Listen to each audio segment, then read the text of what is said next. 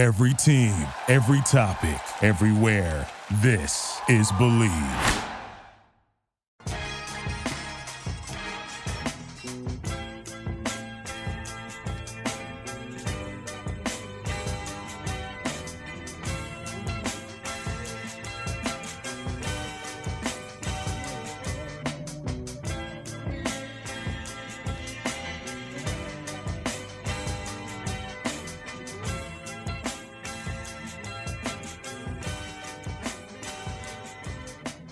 Welcome, everybody, to another episode of Pod Strickland. I'm your host, Shwin and this is episode 135. It is not the happiest of episodes, but it's also not the saddest of episodes. I don't know. We'll see how it goes. I'm joined by my co-host, Stacy, at StacyPan89. Stacy, what's going on? Yeah, not too fucking good, man. That was awful to watch. Yeah, it was a pretty bad game. But yep, we'll talk about it. We'll hash it out. But we are joined by a not so special guest, somebody who has been on the podcast many times before. We are joined by Tyrese London. That's at London's Theory. Tyrese, what is going on? Going good, Knicks had a good game. They shot 24-54 from three against the Magic. That's the Magic game we're talking about, right? Not this one that happened today. Did something happen today? I'm not sure. Yeah, I'm doing good. How are you guys? I'm good. Just so you know, we are recording this after the Knicks lost an ugly, ugly game, 110-104 to the Magic, who they beat by 6,000 points on Friday. Incidentally, the number of points that they let Terrence Ross score today. So, I can't hear you. I said incidentally the number of points they gave up to Terrence Ross last time. Yes, also that. But before we get started, I have to make the announcement of all announcements. The one I make every single episode now. We at the Strickland have a Patreon now. You can find it at patreon.com/thestrickland or on our homepage at thestrick.land. This pod right here, Pod Strickland, on Mondays will remain free. Draft Strickland is free. Alex, Zach, and Matt's mail.bag, which will be releasing again this week, is free. And we will likely be adding another podcast to the lineup, which will also be free moving forward. Things that are changing. Pod Strickland on Friday with me and Prez, and my mailbag with Jeremy and Drew will be on the $6 tier and above. My solo pod will be on the $9 tier. But the reason to actually subscribe to that tier is not to hear more of me ranting and raving. It is for exclusive weekly articles from Jack Huntley and Matthew Miranda, two of the best writers around in the Knicksverse. If you want even more access to us, you can join the $15, $30, $50, or $100 tiers, which include many benefits ranging from watch parties, sitting in on pod recordings, guest appearances on podcasts, and even hosting a podcast yourself where you can tell me I am a jackass. No matter what, if you are a Patreon or not, your support is appreciated. None of this would be possible without you. And we're going to start talking about the Knicks now. All right, so the Knicks lost 110-104. The only thing that I really... there are two things that I want to take out of this game. Not take out, I guess, but two things that really stood out to me about this game and about any of our bad stretches that have occurred thus far this season, including preseason. Just really shitty half-court offense. Like, when the team is playing well, it's because they're getting out, they're playing with pace. And I'm not just saying like they're getting out in transition, but it's also getting into their offense faster, getting early clock shots up, moving the ball, making the defense work. There was none of that today. Bar a stretch in the second quarter, the entire game was just, it felt like nobody wanted to run on the Knicks. It was just very, very stagnant. And then the second thing, look, it has to be said. I think Kemba is playing very poorly right now. Some of that is, he's got to develop chemistry with these guys. But some of it is just him being way too deferential to Julius Randle. Like, we didn't sign him to be a fucking system quarterback. All right, I don't want him to be motherfucking Brad Johnson on the Buccaneers. Okay, we need him to really like take the game to the other team. Like, Cole Anthony on him, he should see that matchup and it should be fucking barbecue chicken for 4 quarters. It should just be I'm dropping 40 on this guy tonight. And I know that like we're getting him on a discount for reasons, and he didn't have the best year in Boston. He didn't. I watched enough of him last year where I don't remember him playing like this. I don't remember him playing like this ever in my life, where he's just like hanging out. He's just happy to be there. There's no like, to quote Clyde, there's no fire and desire. It just feels like he's really, really passive right now, and he doesn't want to step on anybody's toes. And we need him to step on toes. We need it like Julius Randle. Tonight was one of those nights where he needed somebody to be like, no, go fucking sit in the corner. We're gonna run a fucking set right now. And he didn't do that, and he hasn't done that through 3 games. To be clear, I'm not necessarily freaking out about it, but I do think it's something that needs to be said and needs to be addressed because they didn't sign Kemba to just like, give the ball to Julius 30 feet from the rim and then space the court for him. Like, he's got to start making plays. He's got to start, being part of the process and not just kind of being a passenger. So those are 2 things that stood out, and also just like really, really terrible lack of detail. Not even lack of detail, but just like very lackadaisical for handling Cole Anthony and Terrence Ross, who basically were the only reason the Magic won the game. Like those 2 guys going off in the first and second half, respectively. So I don't know what the fuck that was about, but that's really collective shit defensive effort on those 2 guys. But yeah, I guess whoever wants to talk, go for it. Oh, all right. I guess I can start. Yeah, it just they felt really disjointed. I think early they tried to do the whole like dribble handoff thing, and that wasn't working. Like Fournier had like a rough night. I think Kemba shot well, but like he didn't really like play like a point guard. He played like an off guard, which is weird. I think they're trying to find a balance between like Julius running offense, Kemba running offense, and everybody's getting their touches in. When you have like 4, and I think the key to what you just said right there is Kemba running offense and Julius running offense, not just Julius running offense. Like that's the entire thing, right? Yeah, right. So it's hard because you have 4 creators and it sounds great on paper, but it's always like a low usage guy in there for a reason, right? There's somebody who could like operate without the ball and just does a lot of catch and shoot stuff. So you're trying to find that balance because 4 of these guys can like take it off the dribble, 4 of these guys can shoot off the dribble. 4 of these guys are capable of doing things with the ball in their hands. So it's like finding that balance will be a little bit difficult. So sometimes some nights you just shoot 28% from 3 and you suck. And it sucks that it happened tonight. I think it's the fucking Magic, but I'm glad it happened tonight rather than like against the Hawks or like And I think it's worth mentioning, like they also did obviously like they put up 116 against the Celtics in regulation and then 138 obviously in double overtime. They put up 121 on the Magic on Friday. Is that correct? I believe so. I believe so. They put up 121 on the Magic on Friday, and then they put up 104 tonight. On a night they just played like they couldn't shoot for shit. And we're still seeing like tonight they had 48 threes on 100 field goal attempts. So like they're definitely, the memo has been received. Like we're gonna shoot threes.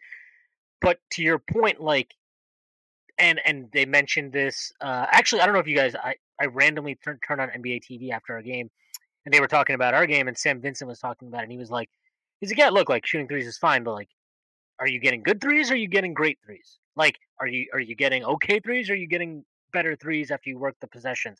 And I think today, and look, they got away with it against Boston because they had a lot of those 1 pass, 0 pass, maybe 2 pass possessions where they just like, they were lazy, right? Like it was an okay shot, so they just settled for it. They got away with it in that game. Friday in Orlando, they really moved the ball. They got out. They ran the floor well. It wasn't even just off of turnovers. They just in general were like looked a lot more energetic. And today they looked really sluggish. Maybe they hit the club too hard last night. But like they just didn't, they looked disjointed. Disney? Sorry, what's up? Did they hit downtown Disney too hard? I mean, it is Orlando, so I don't know what club you're talking about, but I would imagine they were back in New York yesterday. So I don't know. Don't they fly a day early? Oh, well, There's a couple of things I want to push back on. Number one, they shot 28% from three. That's like still within a reasonable. Like that is a bad shooting night. It's not like that. It's not explain losing to the Magic bad. The other thing is, that's not an excuse, right? You have bad shooting nights. That's an excuse for losing to some teams, not against the worst team in the league. That brings me to my second point. I would rather have this happen than against Atlanta. No, because we're probably going to fucking lose to Atlanta anyway. We're probably going to lose to teams like you cannot count on beating teams like Milwaukee. Apparently, at this point, even Chicago. I mean, shit, even DeRozan could have done a better job against Terrence Ross than the Knicks did tonight. So, no, I don't think the Knicks are in a position to take games against like G League level teams for granted. And I think that you made a good point, Shwin, about their energy. And I would counter with, one of the things that gave them energy last game was the small ball lineup. We saw that they were lackadaisical for large parts of the Magic game. The Magic game, actually, no, that's a bad point. But the game before that, there were large parts of the game where they were lackadaisical. They lacked effort, particularly on defense. And the counter to that was playing a small ball. It wasn't even a counter, but we were missing depth in the bench.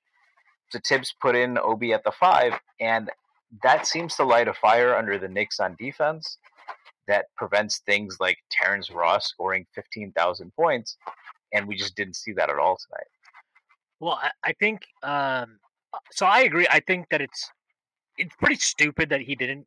It's not stupid. It's just I get why. Look, there were two things that bugged me. That was one. The bigger thing was that Burks played 14 minutes in a row in the second half, and I tweeted about it. Like, I'm not going to say that was stupid by Thibs. This is not every coach makes mistakes. Just going to get that disclaimer out there because it's one that people don't seem to get online. But, I don't know why Evan Fournier wasn't in there. I think IQ would have done a better job on Ross. And maybe Ross was just on fire, so IQ might be the wrong answer there. But Burks was also just pissing away possessions on offense, too. So, but my long and short of it is I'm not going to rip Thibs for that, but I think Thibs was wrong. I think I think Thibs coached a pretty poor game today. Yeah, I'd agree. Yeah, I agree. I think that the not playing Obi at the 5 at all, really, they did that for like basically 2 minutes, I think, in the third quarter, I want to say. And it was okay. It's not, it wasn't like as instantly electric as it has been in the kind of leading up to this point. But it was okay, and then he just went away from it. It looked pretty obvious to me Taj should not have played tonight. I don't care. Like, I'm not even blaming him. Like, he's probably been up for like the last 3 fucking days because he just has a newborn baby. He didn't have anything. He didn't provide anything. He just was kind of there on the floor for 10 minutes doing nothing. Which is that was the opposite of what you're used to from Taj Gibson. Yeah, I mean, which is, again, it's fine. I think he just, he's got didn't have tonight, yeah. And yeah, like I just think that like what made it even more fucking annoying was in Friday's game, there was a stretch early in the third quarter where we played like shit when they went to zone. We went small. We played Obi at the 5, or however you want to say it. Obi, Randall together. And the game sped up naturally. We got into our sets earlier. We also were moving the ball a lot better. And the one thing Obi provides against the zone is he's always moving, so he finds the gaps really well. Granted, the zone did take them out.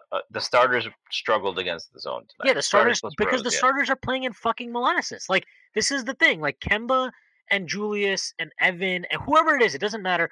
But those 3 guys are basically the ones that are doing most of the heavy lifting in the starting lineup right now.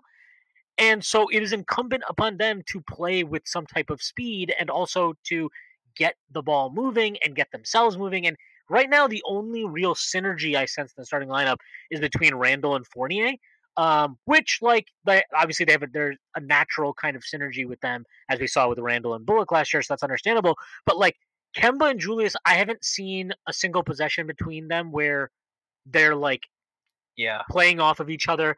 There was one possession today. I think Kemba threw his first lob to Mitch today, so kudos to Kemba for that. I thought Evan in general today just played like kind of. I just think like Kemba played invisible today, and Julius and Evan played like jackasses today. And RJ did not have a good game, but I also think RJ is now getting into a position where like the possessions he gets where he's asked to create, they're not really designed possessions, like at least not tonight, I didn't think. They were more like, okay, this shit that we tried initially isn't working, so now we're going to give you the ball and it's on, figure it out. And he called Mitch for a screen or something and, do whatever he did. I think that's the thing too. One thing is there's a lot of people who are good with the ball in their hands, and the Knicks are figuring out how to make that all work. And I think to their credit, they're all pretty unselfish at their heart, but they're also just good at doing stuff. So when they get their number called, it's a little bit out of rhythm. It's not the same as being the guy, right? It's sporadic. It's from different kinds of situations. It's not how you would normally feed someone who is like your primary creator. And I think they're all having to get used to that. And I think Kemba is having the biggest adjustment because, this is the first time. Boston was the first time he wasn't the best player on his team. But even in Boston, he had a heavy load. I think it's been made clear that you are here to facilitate. You're not, the main guy. And I think to his credit, he's trying to do that. But there's obviously some growing pains. So yeah, I guess for me, I don't even think like they're telling him to like. We know Thibs. Thibs wants his point guards to like score the ball. That has been the case literally everywhere he's been. He got rid of Ricky Rubio basically because I'm not saying it's them telling him though. I think Kemba probably himself realizes that he doesn't want it to be a thing where it's like, is it my team or Julius's team? Right? But like, my thing is like, Kemba needs to play like Kemba. He cannot try to be, like Derrick Rose plays like Derrick Rose. Like, does that mean that sometimes he misses passes he should make, or he takes too many shots? Sure, that's part of it, 100%. But he plays like Derrick Rose. Kemba needs to play like Kemba Walker. He doesn't need to play like George fucking Hill. He doesn't need to play like Frank Ntilikina. Yeah, he does. Like he can't play like those guys. He shouldn't. He just can't play like those guys, and that's fine because I don't want him to play like those guys. I want him to play like Kemba Walker. Everybody should want him to play like Kemba Walker, and not play. And like we were talking about this in the Discord after the game, but it's like it almost feels like he's playing so. He's trying to like he's thinking the game right now so hard. He's not doing anything off of instinct, and then as a result, it almost feels like he's passive and not playing with any energy. Yeah. And like he just got to fucking like what was that? There was that story last year, right? Where like after I don't know when it was, maybe like the first 20 games or something like that. Julius told Reggie like, you just got to fucking shoot the ball anytime we give it to you. If you're open, just shoot the thing. Like maybe it's Randall. Somebody's got to go to Kemba and be like, listen, dude. None of us want you to be, captain check down here. Like, we did not get you. Like, you're not here to tell Julie, like, to call out a play, throw it to Julius 30 feet away from the rim, and then go clear out to the other side. Like, you're here to make shit happen, so you need to make shit happen. And, like, let's be real. Like, he got fucking murdered tonight by Cole fucking Anthony. Like, Cole Anthony literally put him in a blender for the entirety of the game. The entire game they were matched up. Cole just, did what he wanted to do. And he didn't make him work. He didn't make Cole work. Probably the 30th best point guard we'll face this year, and that might be generous. So I think Kemba faces better point guards at practice. So that's pretty fucking pathetic. Well, that's my, it's like, but it wasn't even like a thing where I thought, oh, wow, like, he's, like, to some degree, Cole was just hot. And I think the team defense in general needed to adjust for like him shooting well, which they didn't do for a long time. But like, I think there were. I mean, I think I'll give the Magic. What I'll give credit for them for this is, the Knicks have made an active effort. Like last year, it was very much the conservative Thibs defense. This year, you can see they want to run, they want to play faster, and they're jumping in passing lanes. They're trying to create events. Today, the Magic did try to punish them for that. RJ got back cut a few times, and that's not a mistake he usually makes, but he's overplaying passing lanes. There were other instances where the Magic were just getting free lanes from the Knicks top blocking or playing an aggressive style of defense. So, I mean, I do wonder how much of those kinds of things played. And, I mean, if it makes us more dangerous in the playoffs, it's worth it. But I think that affected the Knicks defense. I don't know if that's what caused Cole Anthony to go off. I think this is a thing now with Kemba where it is what it is in terms of him on defense.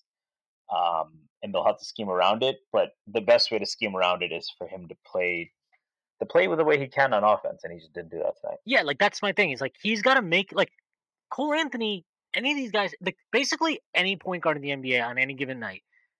Most they can go off, right? Like if you're not starting Elfrid Payton, basically any other point guard in the NBA has a chance to pop off. Elfrid Payton went off for 27 against the Bucks, but continue.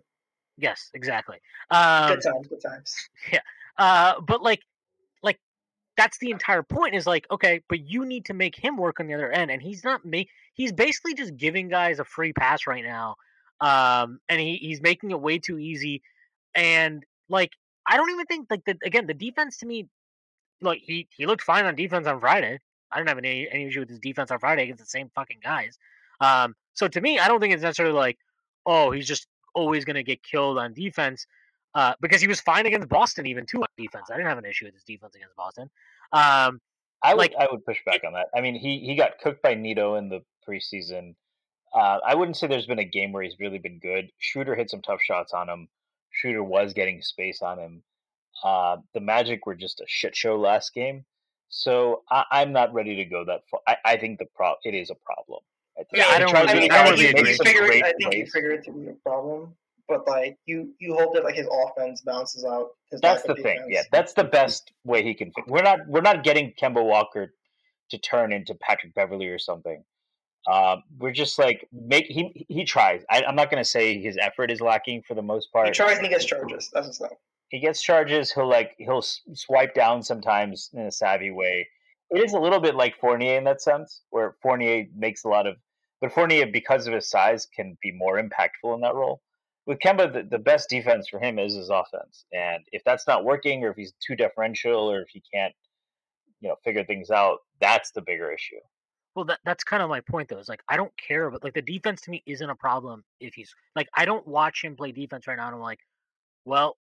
We got to get him out of there. I watch and I'm like, well, this is a problem because he's not doing anything on offense. Like that is what is the problem.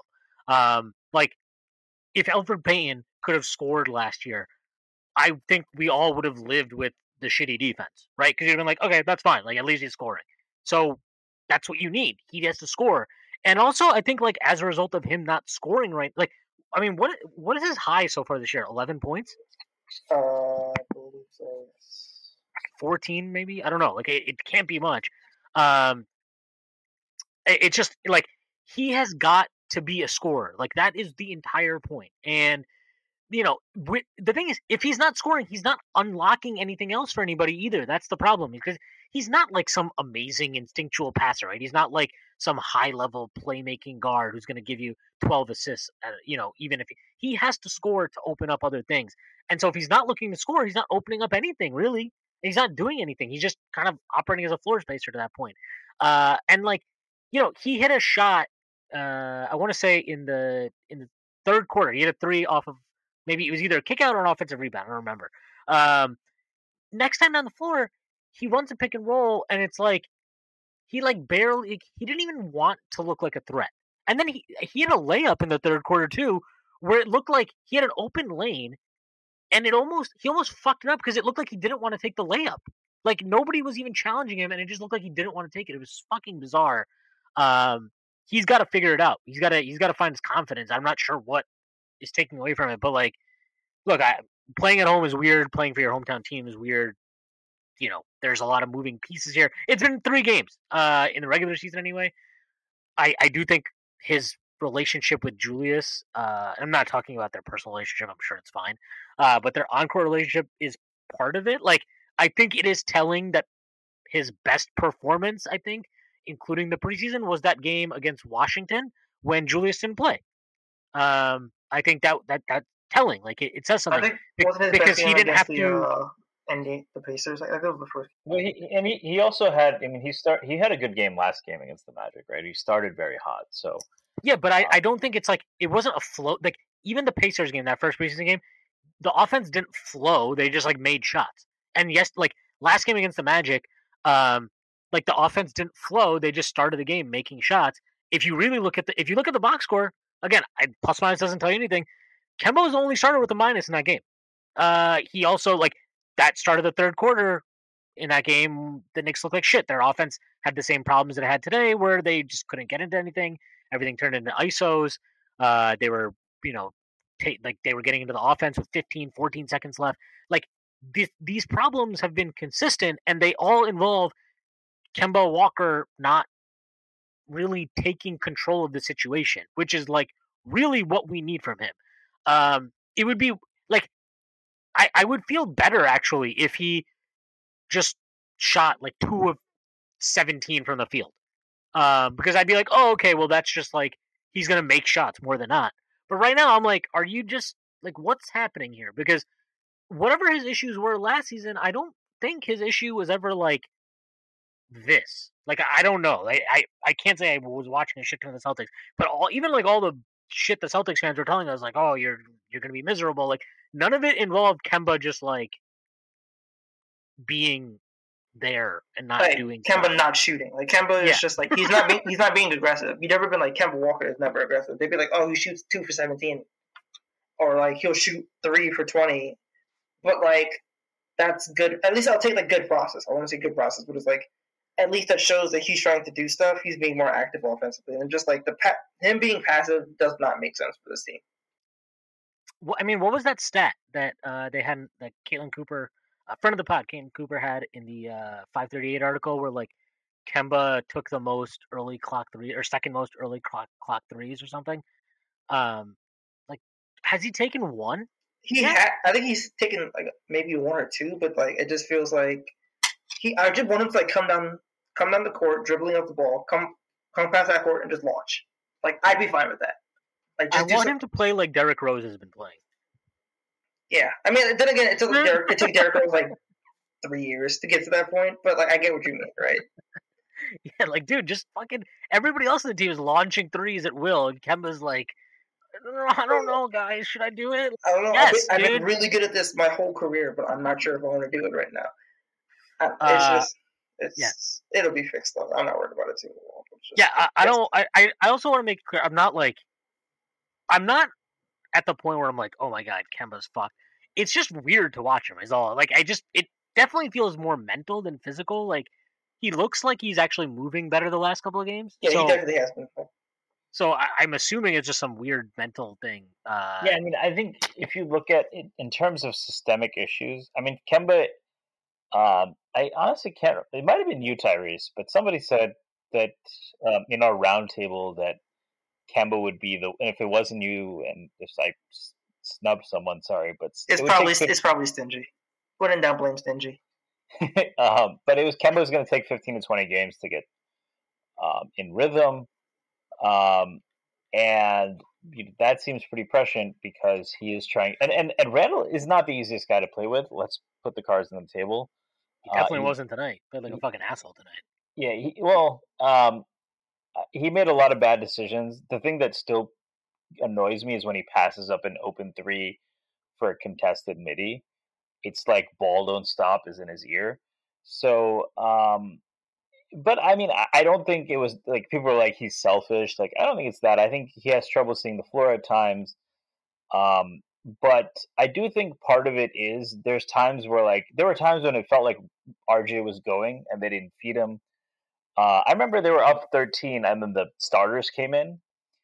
And I mean, I don't blame this is not a Thibs problem, but I was like, ooh, and it's felt like this actually since last year, and this is not an anti-Randall thing, but it has felt since really that Atlanta series, like when Obi goes out, it's like, damn, I wish we had Obi in right now because he gives them some juice. And I understand his threes aren't necessarily reliable yet, but the whole team seems to come alive when he's in there.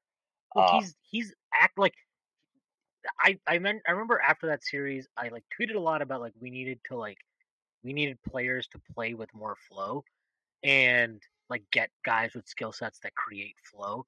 And I actually think like Kemba and Fournier, in theory, 100% are guys like that. Like you can definitely run flowing offensive sets with them.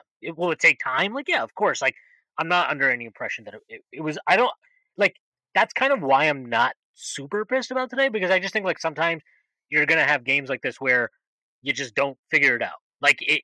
I'm sure Thibs was there in the fucking timeouts, like move the ball, like find the open man. Like I'm sure he's telling them that, right? But it's like you're it's like ingrained in some of these guys' muscle memory. Like Fournier was the guy in Orlando for a while, Kemba was the guy in Charlotte forever. Like it's hard to kind of find the right balance. So I agree. Like the thing that Obi does is he just plays like that. Like that's just how he plays, right? Like he's never his best games are always like it's not because we're just throwing him the ball and he's like going to work, right? It's because he is creating motion and action and guys are feeding off of it. Like that's why the bench today in the second quarter, they were great and they were so weird in the fourth because they just like didn't do any of the stuff they normally do.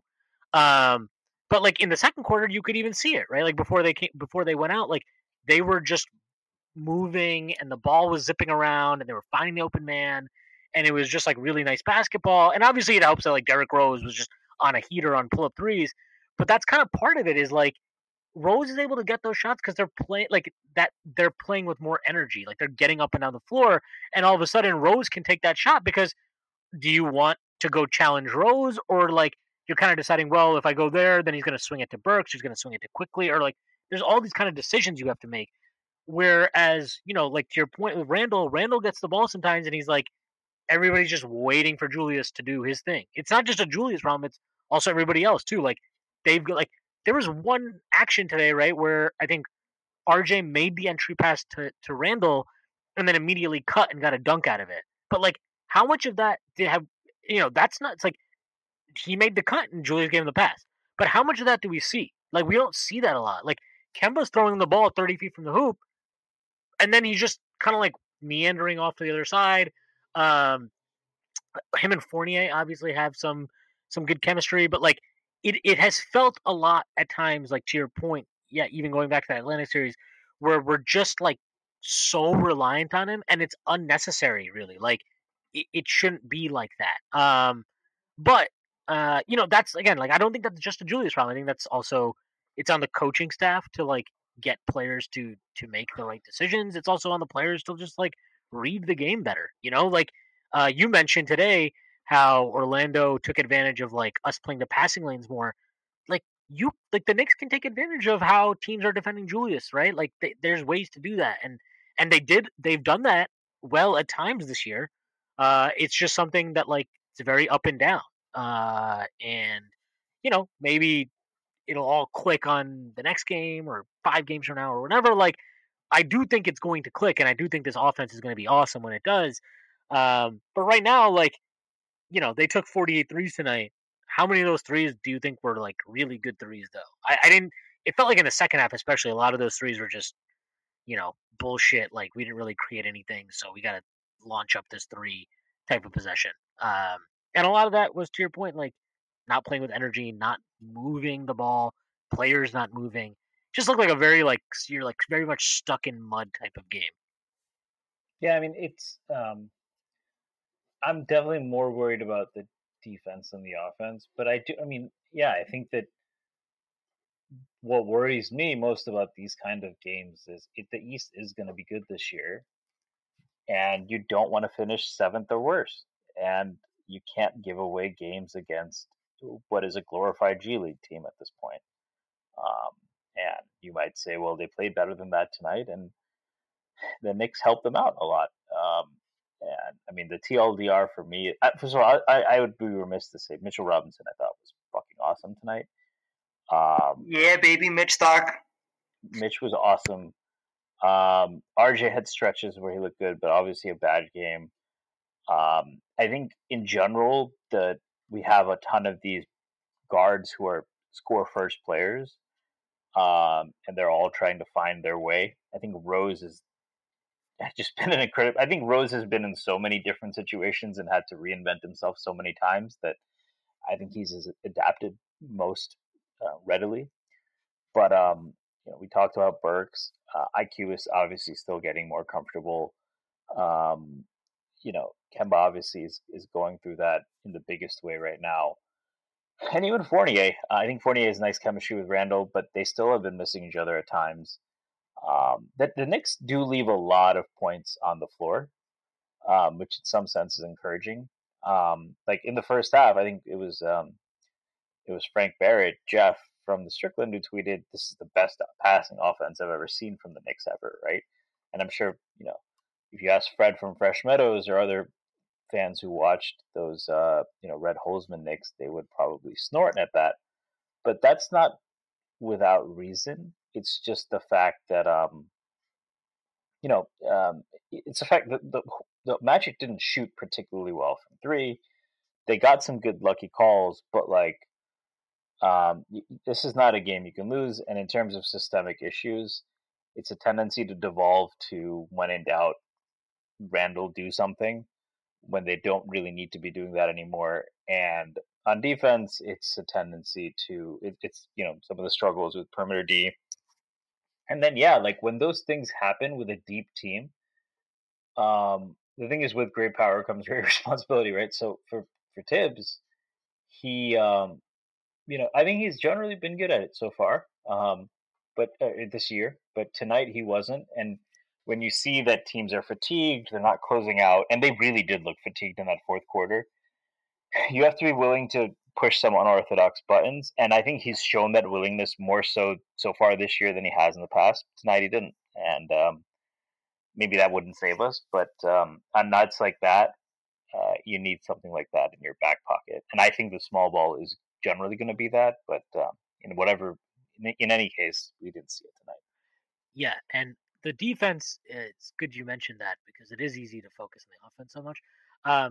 The defense has had some consistent things that I've noticed in the first three games. And the reason I'm not that worried about the defense is I generally tend to think a lot of these mistakes look like mistakes that are being made because guys are not sure of their roles necessarily right now. There's stuff in transition right now where you can just see that we're getting cross-matched and guys go to the same player and it's like, oh shit, I fucked up. Kemba had one today. It wasn't actually Kemba's fault.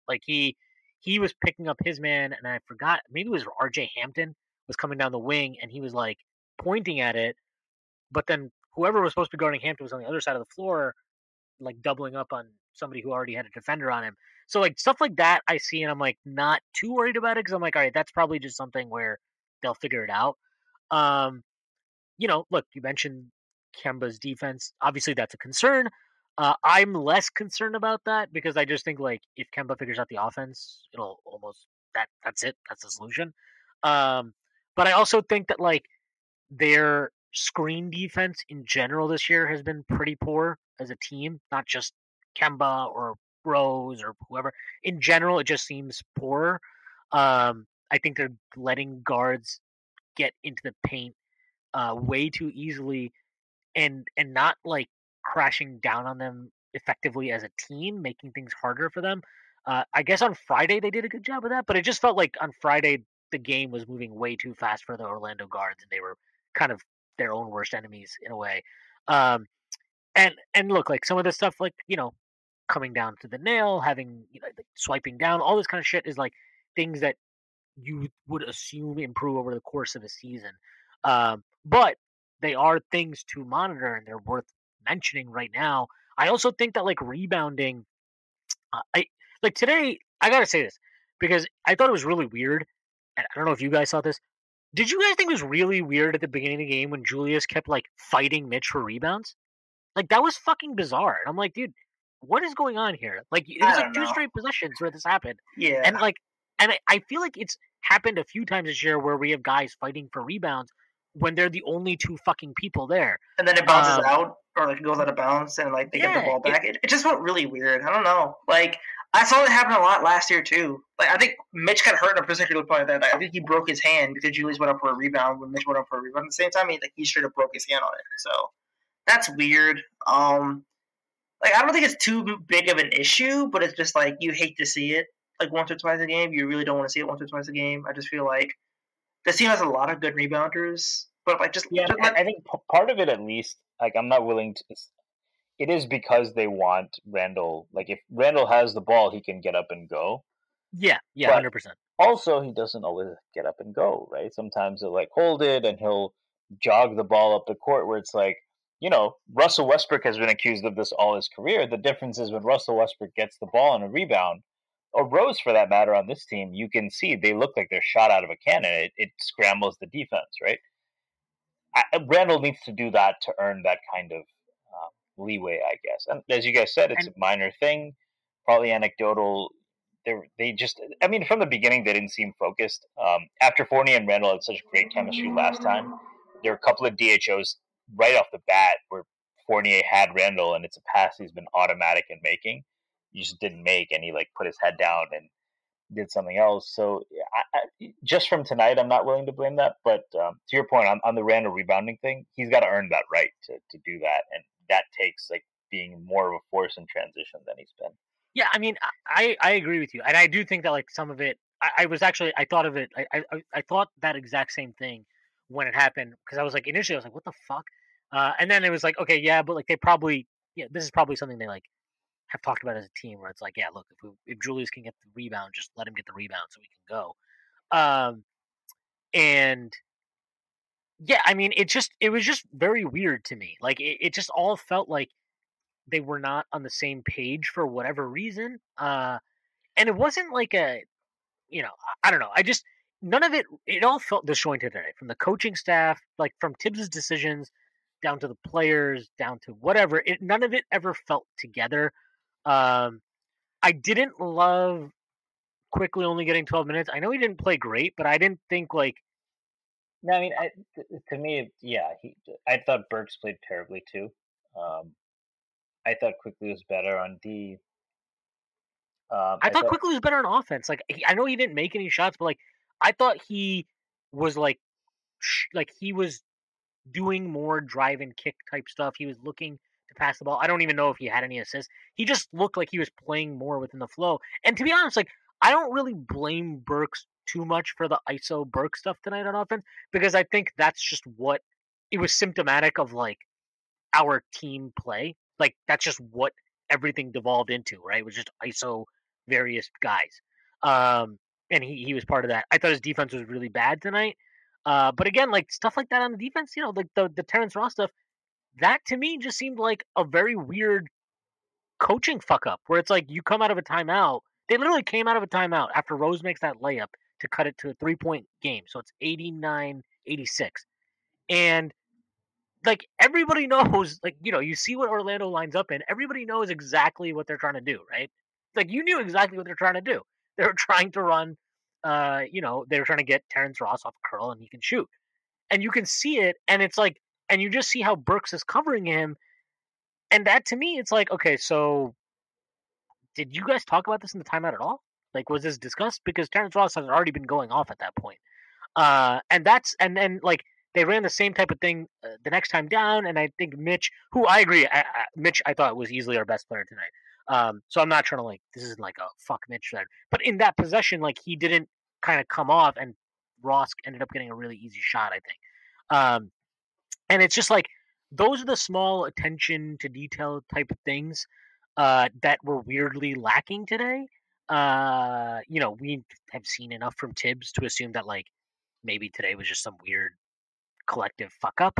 But yeah, I mean, I think this stuff is obviously worth noticing. And again, like it would also be remiss not to mention that like in the first 2 games of the season, yes, there's also been signs of some of these bad things, but there's also been like signs of very good things, right? Like this is not like all bad. I think it's important to like note that this is not all doom and gloom because we lost the fucking hideous, ugly game to the Magic. Like, tell us to also, yeah, no, I mean, I think we've also done some really good things, and all of this is part of a growing process with a team.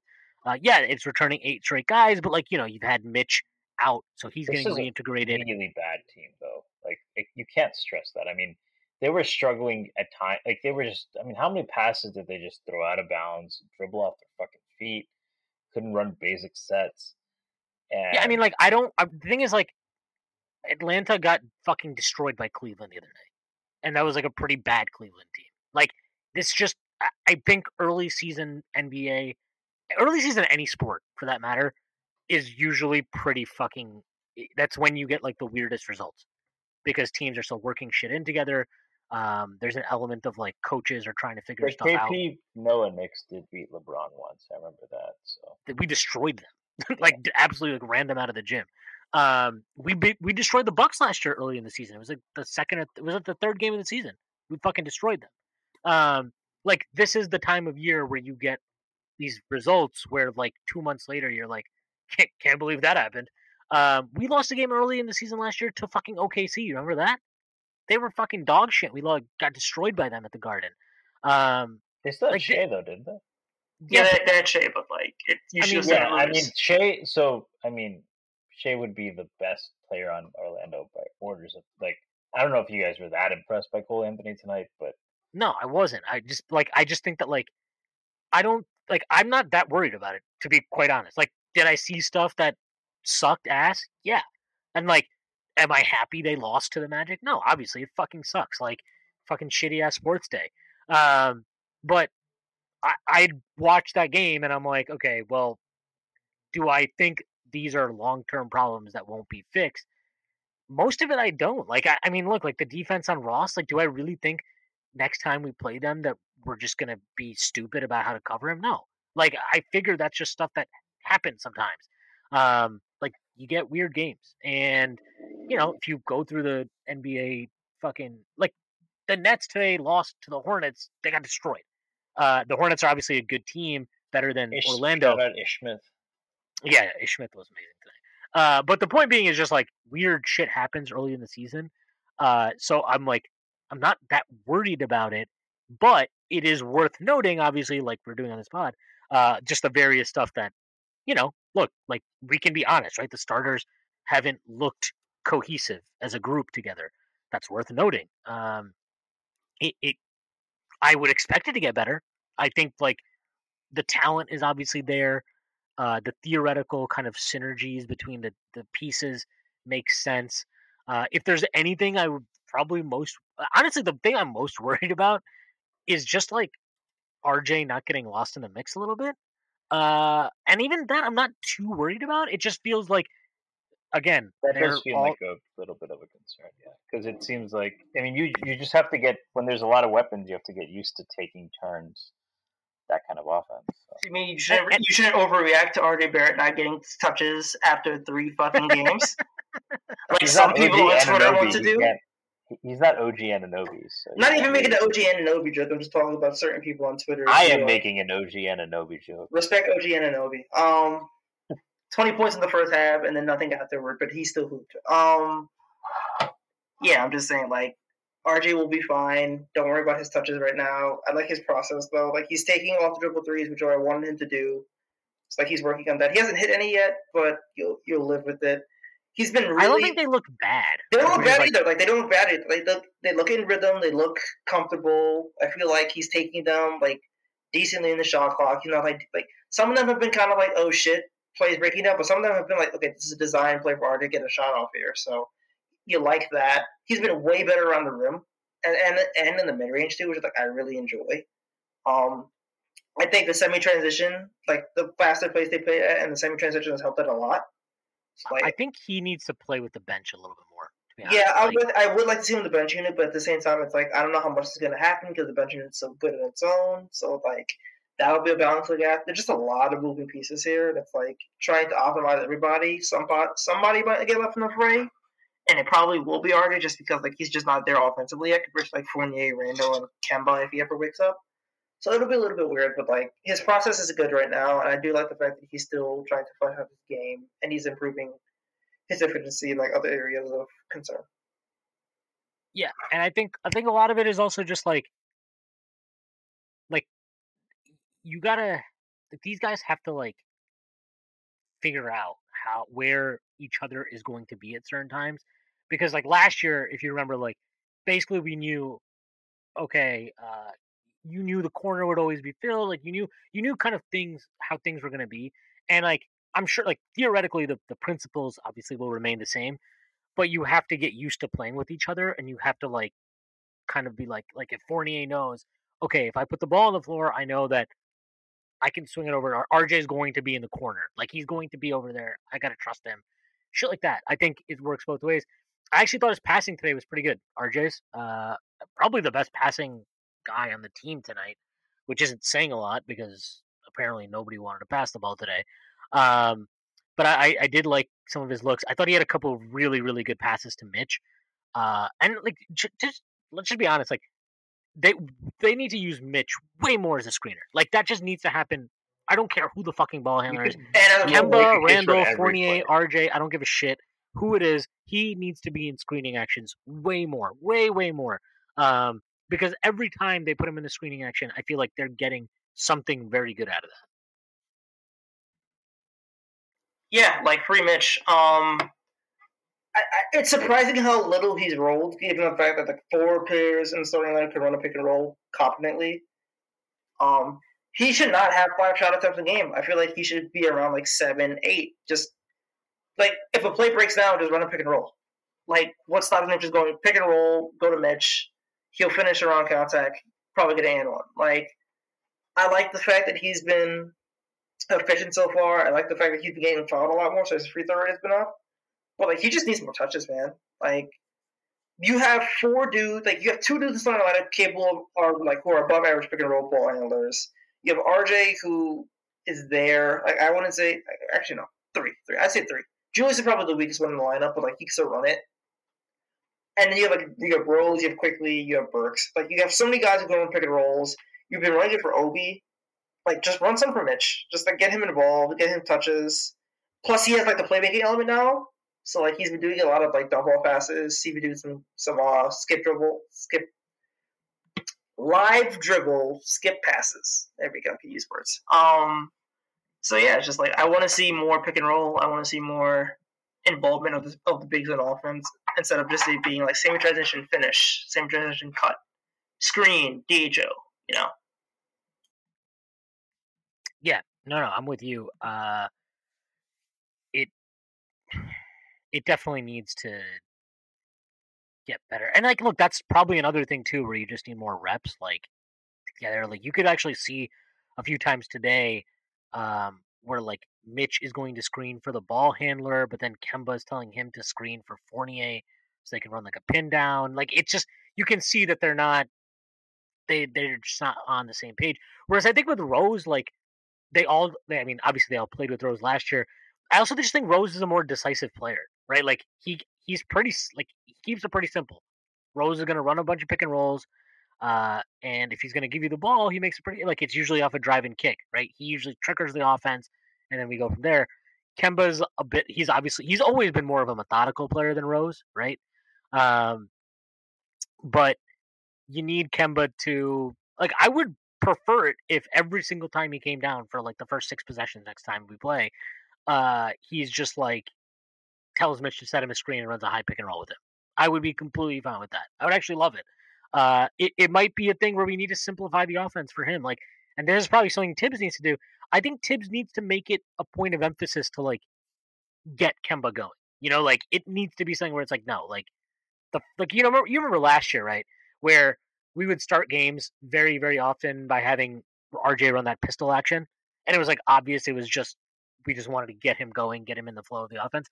I think it'd be a smart move to just like run the first 2-3 sets, and it's just like Kemba, high pick and roll, Kemba off a DHO, like just something involving Kemba that's designed to get Kemba, either open for a 3 or create a driving lane to the rim, something like that. I just think it needs to be more of a point of emphasis. Like he needs to get comfortable, and like if he's a threat, all of a sudden now I think it just makes the game easier for him, and it makes the game easier for the rest of the team too. So it's just it'll be very interesting to see how this develops. Gotta say, Obi played awesome the first 2 games.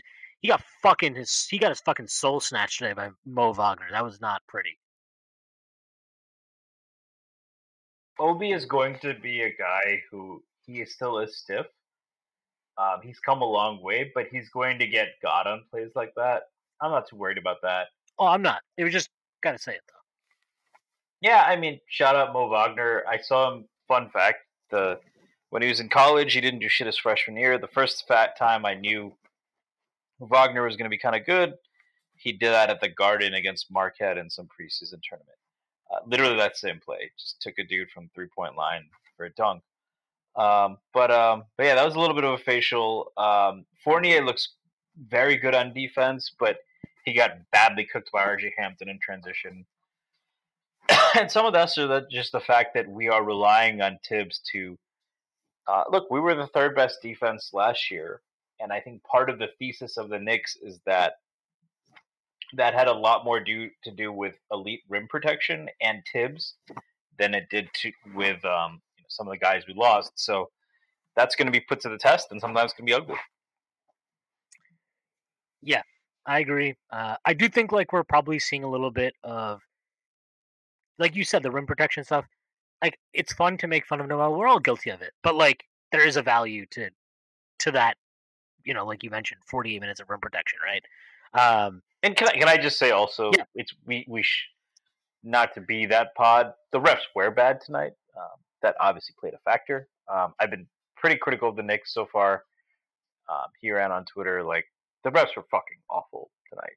Like, yeah, I gotta say that Mitch one where he almost fucking tore his leg apart. I don't know how that wasn't a foul on Bamba and Suggs. Like that was ridiculous. I'm all for play. the NBA's new thing of like physicality being allowed back in the game. I love it. It's great. So I'm not bitching about that. I just think it's that below the leg stuff. It's the knee stuff. Yeah, that was crazy. And I mean, they got Randall with the flagrant one for hitting him in the head, which that's the thing. Like in isolation, that's not bad. But yeah, like I mean, you had multiple issues. The Magic were trying to play hard. They have a couple of players, the Wagners being a couple of them, who like are those Greg Schiano type. Well, if you're taking a knee, I can still kind of charge type of. Mo is like that. Franz is less. Franz is a little bit better about that. And Franz is a better player too. Mo is a troll. Mo is like a fucking troll. That's literally what he is. He was like that in college. He's been like that in the pros. And it's a lot more fun in East Lansing than it is in an NBA game. Yeah, so, sorry, go ahead.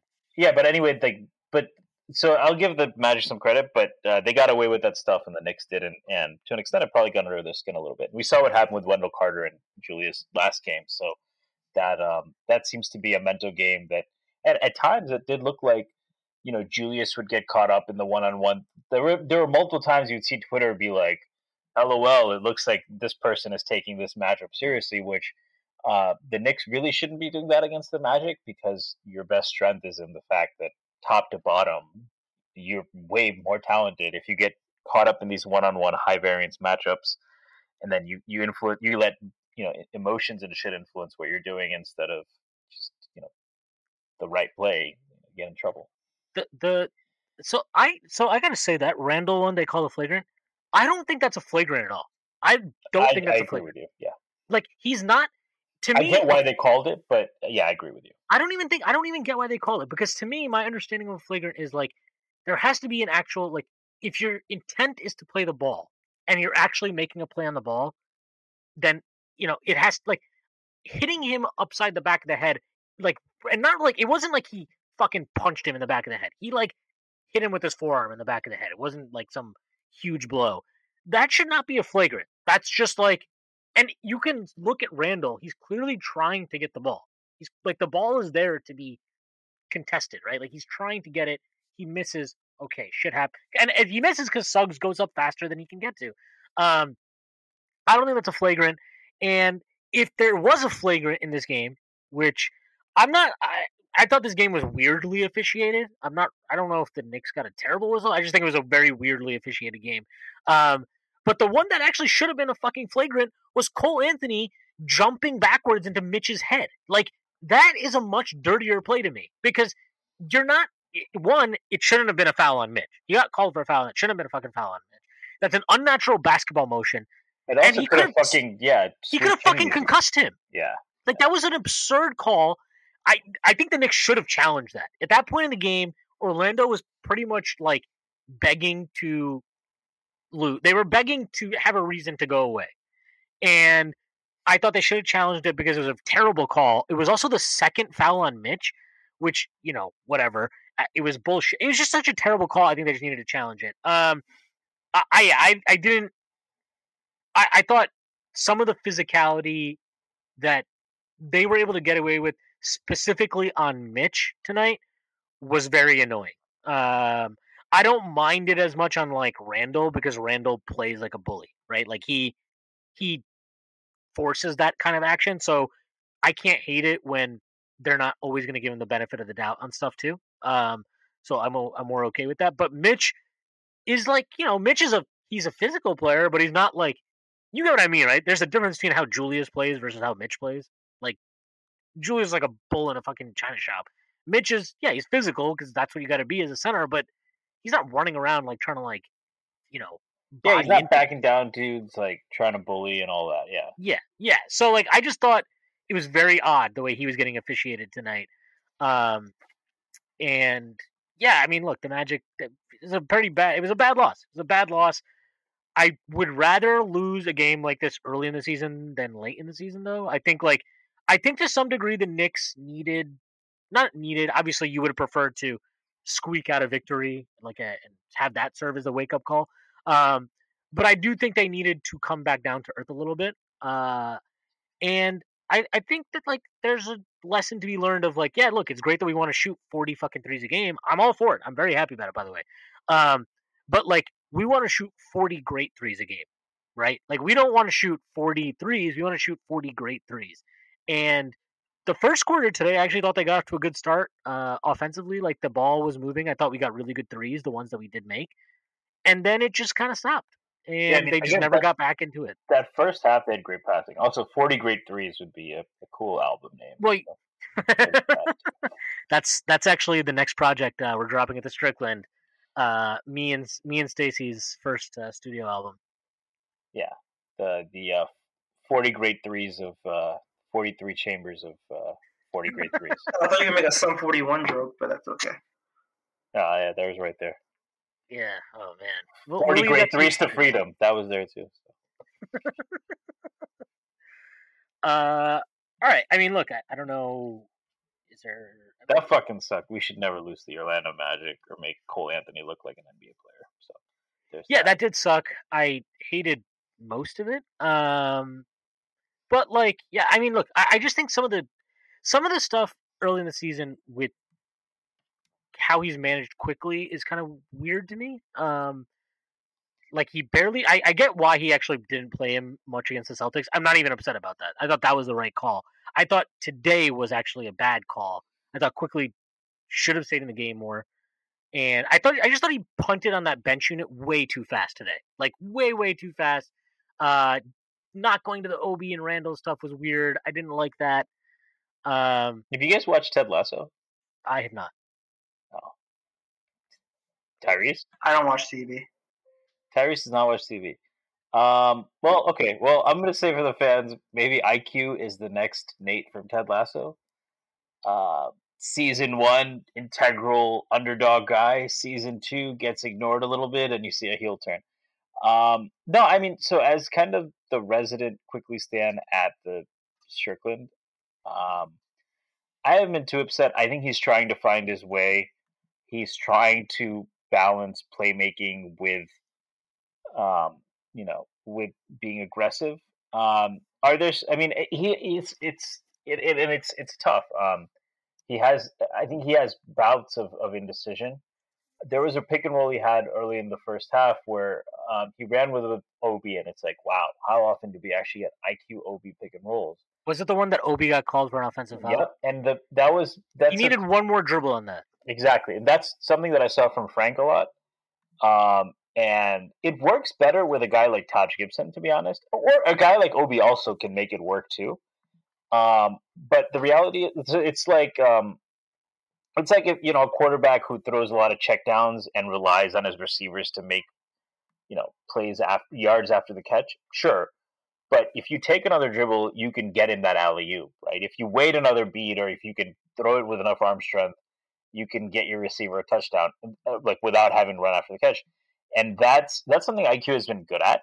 But he needs that consistency.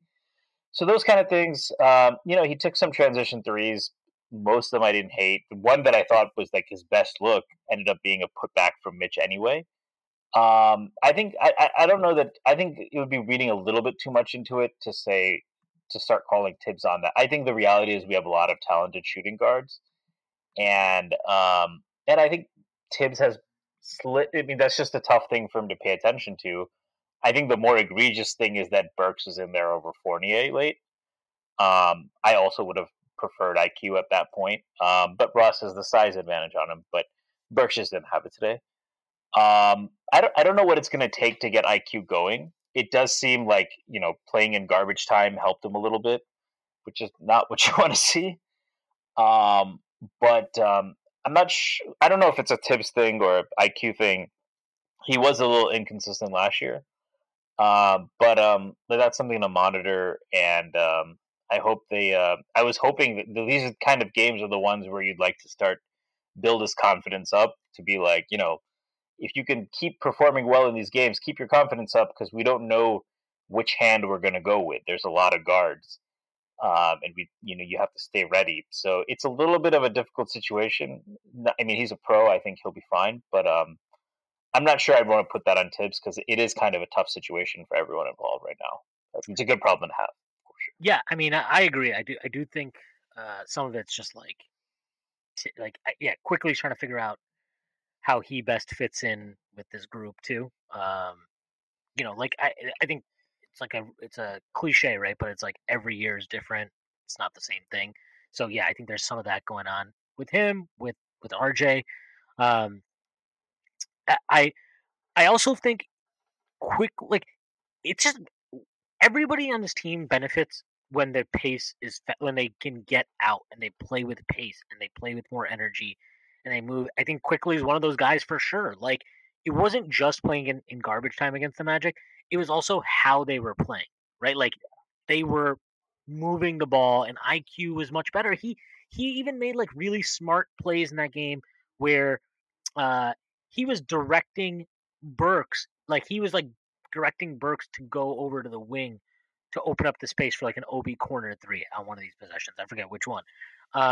It just like today fucking sucked because it just felt like it's like they played that game on Friday, and I 100% expected the Magic to you get beat like that, you come back the next game, you want to actually you're gonna have a reaction, right? So I wasn't expecting it to be as much of a cakewalk, but it just felt like forgetting the that kind of desire and effort portion of it, the actual decision making from the players and coaches was so much worse. Yeah, and I mean, I think for 3/4 it was that game you just described, right? It's just more in the fourth when they were lacking energy. You would have liked Thibs to go a different way, but I mean, in his defense, if you have the better team, you might say, just give me more possessions, and the better team will win out. I don't need to panic, and it can be tough, easier to second guess that. But I mean, yeah, like would IQ maybe if maybe this was the time for you to throw him in there where Burks doesn't have it and see if he can go off, right? I think it was Jeff, Frank Barrett who mentioned this. I think mixing and matching, it's actually something I've been more impressed with Thibs' willingness to do this year. He played Mitch with the second unit quite a bit. But I think mixing and matching some of those lineups based in fit and continuing to experiment with that, if you have 10 guys, there's two. If you only play two combinations of them, that's very limited. But there's actually, there's a lot of combinations if you pick 5, 10 P5, 10 C5. I don't know. I'm not a very good Brown person, but there's a lot of different combinations you can use. And, that not to say he should have figured it out by game 4, and I think he's been willing to do that. But that'll be something to monitor is, I think IQ does well when he gets to play with Randall and RJ. I think, I think Rose does well when he gets to play with OB. I think Mitch and OB is something we don't get to see a lot of. So those kinds of things you want to, those kind of things as we go on, how does he mix and match better will matter. And those will have an impact on IQ too. Yeah. definitely agree with that. I guess I don't know. Like it seems it's really weird. I'm not gonna lie. It's really weird to do a podcast about actual basketball now, because we've like barely the season is actually here, so we're actually talking about basketball. I missed the theoretical podcast, man. Yeah, right. Like we've been talking about like fucking galaxy brain stuff for the last 3 months. So yeah, I don't know. I guess we're 3 games in. I don't know exactly how I feel about everything overall. Like I think there's definitely good stuff happening, but there's also things that need to be ironed out, and I think we saw a lot of that today. I think we saw like the worst of some of the kind of choices we've made in terms of roster construction and schematic changes rear their head today. Like, yeah, it's great to shoot a lot of threes. Again, are you getting good threes or are you just settling for threes? Like, like Utah takes a fuck ton of threes, right? But like they're whipping the ball around 600 times. Like it's, and that's what we looked like on Friday. Like it looked like we were fucking Utah. But today it looked like, a better version of some of the wonderful, great Kenny Atkinson Nets teams, where it's like, yeah, they take a lot of threes, but it's like, okay, but are they actually good threes? Are they really working possessions to like get good shots off? And it felt like pretty lazy today. I think to your point, Stacy, like when you have a lot of talent, it's easy to get lazy, right? Like it's easy to just kind of settle for, oh well, I can get this shot right now, and I'll bring us back into the game, or like, oh no, Julius is going to bring us back into the game, or like whatever. When really it always needs to be a collective thing. Obviously, you have great players to carry you in moments, but the entire game can't be like it can't just be like a sequence of moments. It has to be sequences of team play, and I think today we just did not see anywhere near enough of that. And it really like we basically played down to the level of our opponent, which was really frustrating to see. Tyrese, thoughts? I think that 81 is still on the table. I think that people need to stop overreacting to one game. No, they aren't tired from preseason minutes. No, they aren't regressing. No, this isn't a lotto team, and we're not looking at Paolo Banchero. Relax. Long season, a lot of kinks to work out. They'll be fine overall. It's a bad game. They missed their shots. It happens to the best of them. It sucks to lose to fucking Magic, but sometimes you got to lose to the Magic to beat the Bucks. I mean, this would be the worst game Thibs has lost for the Knicks, right? No. There was the Wolves game last year, but they have Karl-Anthony Towns. No, that loss was garbage. That was like he literally put Elfrid Payton back in the game for. We lost a 30-20 Andre Drummond game. Like, come on. We also lost. I would argue both of those teams were better than this Cavs team. That's all I'm saying. No. But like, no, I'll say this. I can understand. Like, I hate that this is like when you're as talented as the Knicks. There are nights where you're just going to play like jackasses because you're more talented than another team, and you're going to piss a game away. That happens with talented teams all the time. Like that shit last year, the Cavs one was bad. That Wolves game last year was literally one of the worst games I've ever watched. It was so bad, and it was bad because of the active choices that Thibodeau made in that game. Where he was like, "Oh yeah, Quickly's playing well. Time for me to close the game with Elfrid Payton." Like, why? Why do that? And we did that. Like, there were. This is the worst game in terms of like expectations versus. Yeah. So So I did say Thibs' worst game. I would say this was the worst loss the Knicks have had since Thibs was coached. That's my point. I still can't get over that Cavs game, man. They had no Garland, no Sexton. They were starting Damian Dawson at fucking point guard, and Andre Drummond had 30-20. I mean, like if Damian Dawson had a chance on this team, he would have been the next Jimmy Butler. Relax. The next OG Anunoby. All right, say it, A1K. It's just Wait, what'd you say? Sorry. I said, all right, state NYK. Hashtag play the kids. Yeah, look, I think It'll be interesting though. I will say this: like, I think that there's a situation here, not a situation, but it's like depth is great, and coaches have to find a way to maximize depth. It's not always easy. Like, just having 10 good players is not easy. Um, and so it'll be interesting to see how this develops. I would also say, like, to the point we talked a lot about Kemba on this podcast. It takes time to develop the chemistry you need with teammates sometimes to find your place and find the balance of like looking for your own shot and helping and setting them up for theirs and all that kind of shit. I would say like a team like Atlanta last year is probably instructive. Obviously, Trey is a much better natural playmaker than Kemba is.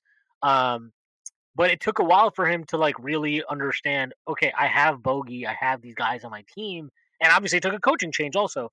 But like, I don't think the Knicks are going to make a coaching change. Just to be clear, I'm not suggesting that. But what I am saying is that it takes time, and it takes reps to kind of like figure out, okay, how do I play with these guys? What is the best balance?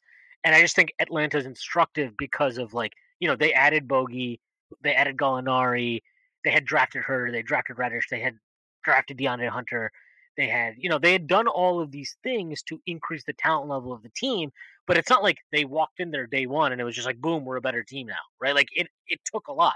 And then obviously by the end of the season, they're like in the Eastern Conference Finals and they destroy the Knicks in round one and they take Philly out in game 7 in round 2. Like it's a process. And I think Thibs, this is probably why Thibs he's a really good coach, at least in the regular season for this kind of stuff, because he's never going to get too high after a win like they had on Friday, but he's also not going to be like super low after a loss like this. I think he understands that it's all part of something, and ultimately the goal is to be like the best you can be by the end of the season, not at the start of the season. Like you see this in the NFL too, right? Like some teams start off great, but then at the end of the season they're not the ones that are peaking. Shout out to the Panthers. Yes. I hope Colin's listening. Fuck the Panthers. What up, comrade? So like that's kind of like I'm sure that anybody listening to this podcast is probably like, wow, these guys are so depressed. I'm not really depressed. It's just a very annoying loss. So yeah, I don't know. All right. Well, I guess it's also worth mentioning that there was a really big protest at Barclays Center today. Or sorry, what is it? The Clays? Is that what we're calling it now? The Clays? Why are we calling it the Clays? That's what they're calling it on their broadcast. Jesus Christ. Sounds like a good name for Golden State's backcourt, but I don't know. Yeah. It was actually interesting. I watched a little bit of that game before the Knicks game because it tipped off before. As bad as the Knicks played tonight, like they played slow, but they're not a slow team. Like the Nets look like a very slow team. They look old. Yeah. They look like really fucking like James Harden. Like I remember like 4 or 5 years ago when like Max Kellerman talked about the Tom Brady cliff and he just hooted out a cliff.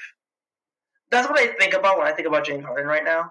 Like the dude, his ability to drive looks shot. He looks out of shape. He looks fat, and it's just like he's just settling for step backs. And see, I don't even think he looks fat. He looks fat, man. He looks old. He looks slow. He looks old.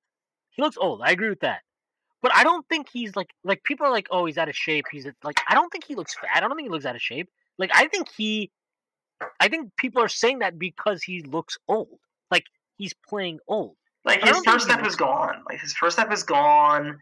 Like he was with Lil Baby and Travis Scott all summer instead of in the gym, and you can tell like he just looks slow. And it's just like, if James Harden is slow and he is not getting foul calls, what the fuck is James Harden? I mean, I have my opinions. I'd probably say he's overpaid with rapper friends and a sense of fashion. I actually kind of like the way he dresses, but like, I don't know what the fuck James Harden is. He's going to be that slow and that old, Yeah, but it's like, and he's not even the biggest problem though. Like I just watched them and I'm like, wow, this team is like, I just think there's so many games in the regular season, especially, and I think this with the Lakers too, who are currently up by 5 against Memphis. 4. John's going crazy though. But like, there's a lot of games where I think they're going to play teams that are just going to run them. Like, they're just going to get caught in transition so much because they have an older team, and like they don't want to run back. They don't want to like get into that type of game. And Charlotte today just ran it down their fucking throat. Like, Ish came in the fourth quarter, destroyed them. But even before that, like even before Ish went off, like they were just running them off the court. There was actually one sequence I watched where somebody beat him down the court. I forgot who it was. They committed a foul, so they're going to the free throw line. I think it was Kelly Oubre at the free throw line. And you see Javon Carter yelling at James Harden to get back on defense. And I was like, I'm sure that's going to go over great. I'm sure that Javon Carter is going to be on the team. And, hey, Mr. Carter. What'd you say? Hey, Mr. Carter. Oh, remember? Tell me, where have you been? Jay-Z was at the game too. I'm glad he was able to witness that. The city is under new management. His legendary tweet. I wonder if he has. World, by the way. I wonder if he has reasonable doubt on their ability to reach the finals this year. But yeah, look, I mean, I think that I think they'll still be okay. They'll figure it out. Durant's Durant. I think Harden will probably, even if he has lost a step, figure out how to be less fat. They need a shot in the arm. Don't we all? Yes, we all do, but particularly it seems like the Nets could really... They're old and they lacked energy. What did you think I was saying? No, it's also like... This is also why I'm so happy we didn't sign Kyrie. Like, can you imagine if this happened at... Oh, he needs a shot in the arm too. Oh, I just... Whoa. That was a double entendre there. I didn't realize. Sorry. But yeah, I don't know. I would not want to be dealing with this. The fact that this actually happened, they had a fucking anti-vax protest before the Barclays Center, at the Barclays Center before the game today, and I think they actually had to cut off in fucking Brooklyn too. That's kind of scary. They couldn't let people in at a certain point because there was like it was just hard to get players in or people in because of the protest. I can't even imagine what would like. I'm sure that played out. Like, look, I'm sure that played on their mind too. The players, right? They're not like oblivious to this shit. So, God knows. So you could say that the players have reasonable doubt about Kyrie Irving and his antics? Perhaps. I mean, he definitely laid the blueprint for being an anti-vaxxer. So. You know, with Cam Thomas, I guess you could say they have a big 4-4-4.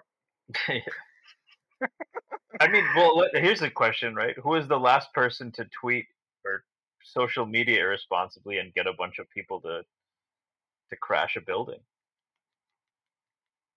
or to protest like that? You know, maybe Kyrie loses his Instagram privileges. I don't know, man. But all I know is at the end of the day, they have to watch the throne because Giannis is on it.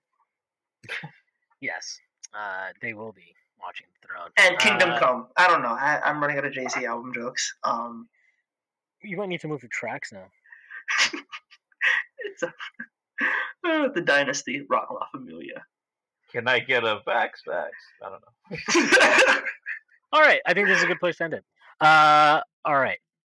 That's been a wonderful episode where we recapped a miserable game. Thank you for listening to this. Again, if you have not, please subscribe to our Patreon if you want.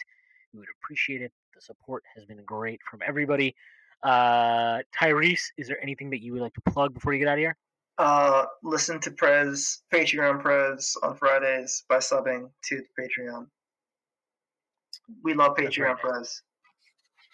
Very, very nice of you, Tyrese, to plug the Patreon. Thanks for coming on. Stacy, is there anything that you would like to plug?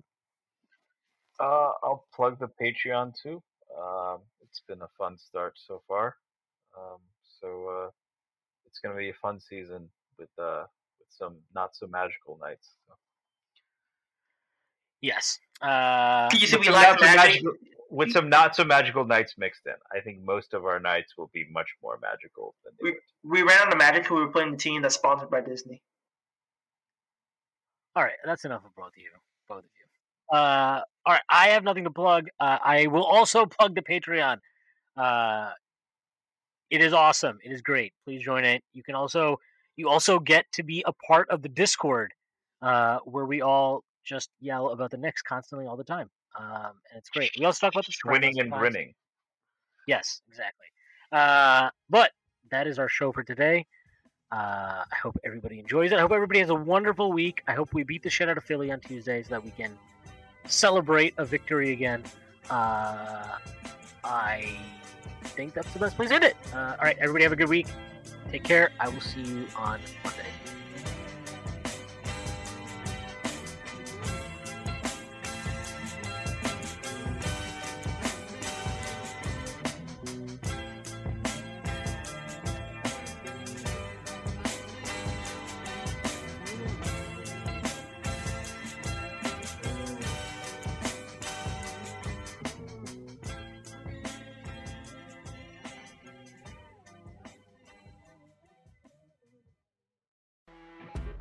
You know when you're listening to a true crime story that has an unbelievable plot twist that makes you stop in your tracks? That's what our podcast, People Are the Worst, brings you with each episode. I'm Rachel. And I'm Rebecca. We're identical twins who love true crime cases that make you say, didn't see that coming, and we hate the people responsible for them. Listen to People Are the Worst now on Apple, Spotify, or wherever you get your podcasts.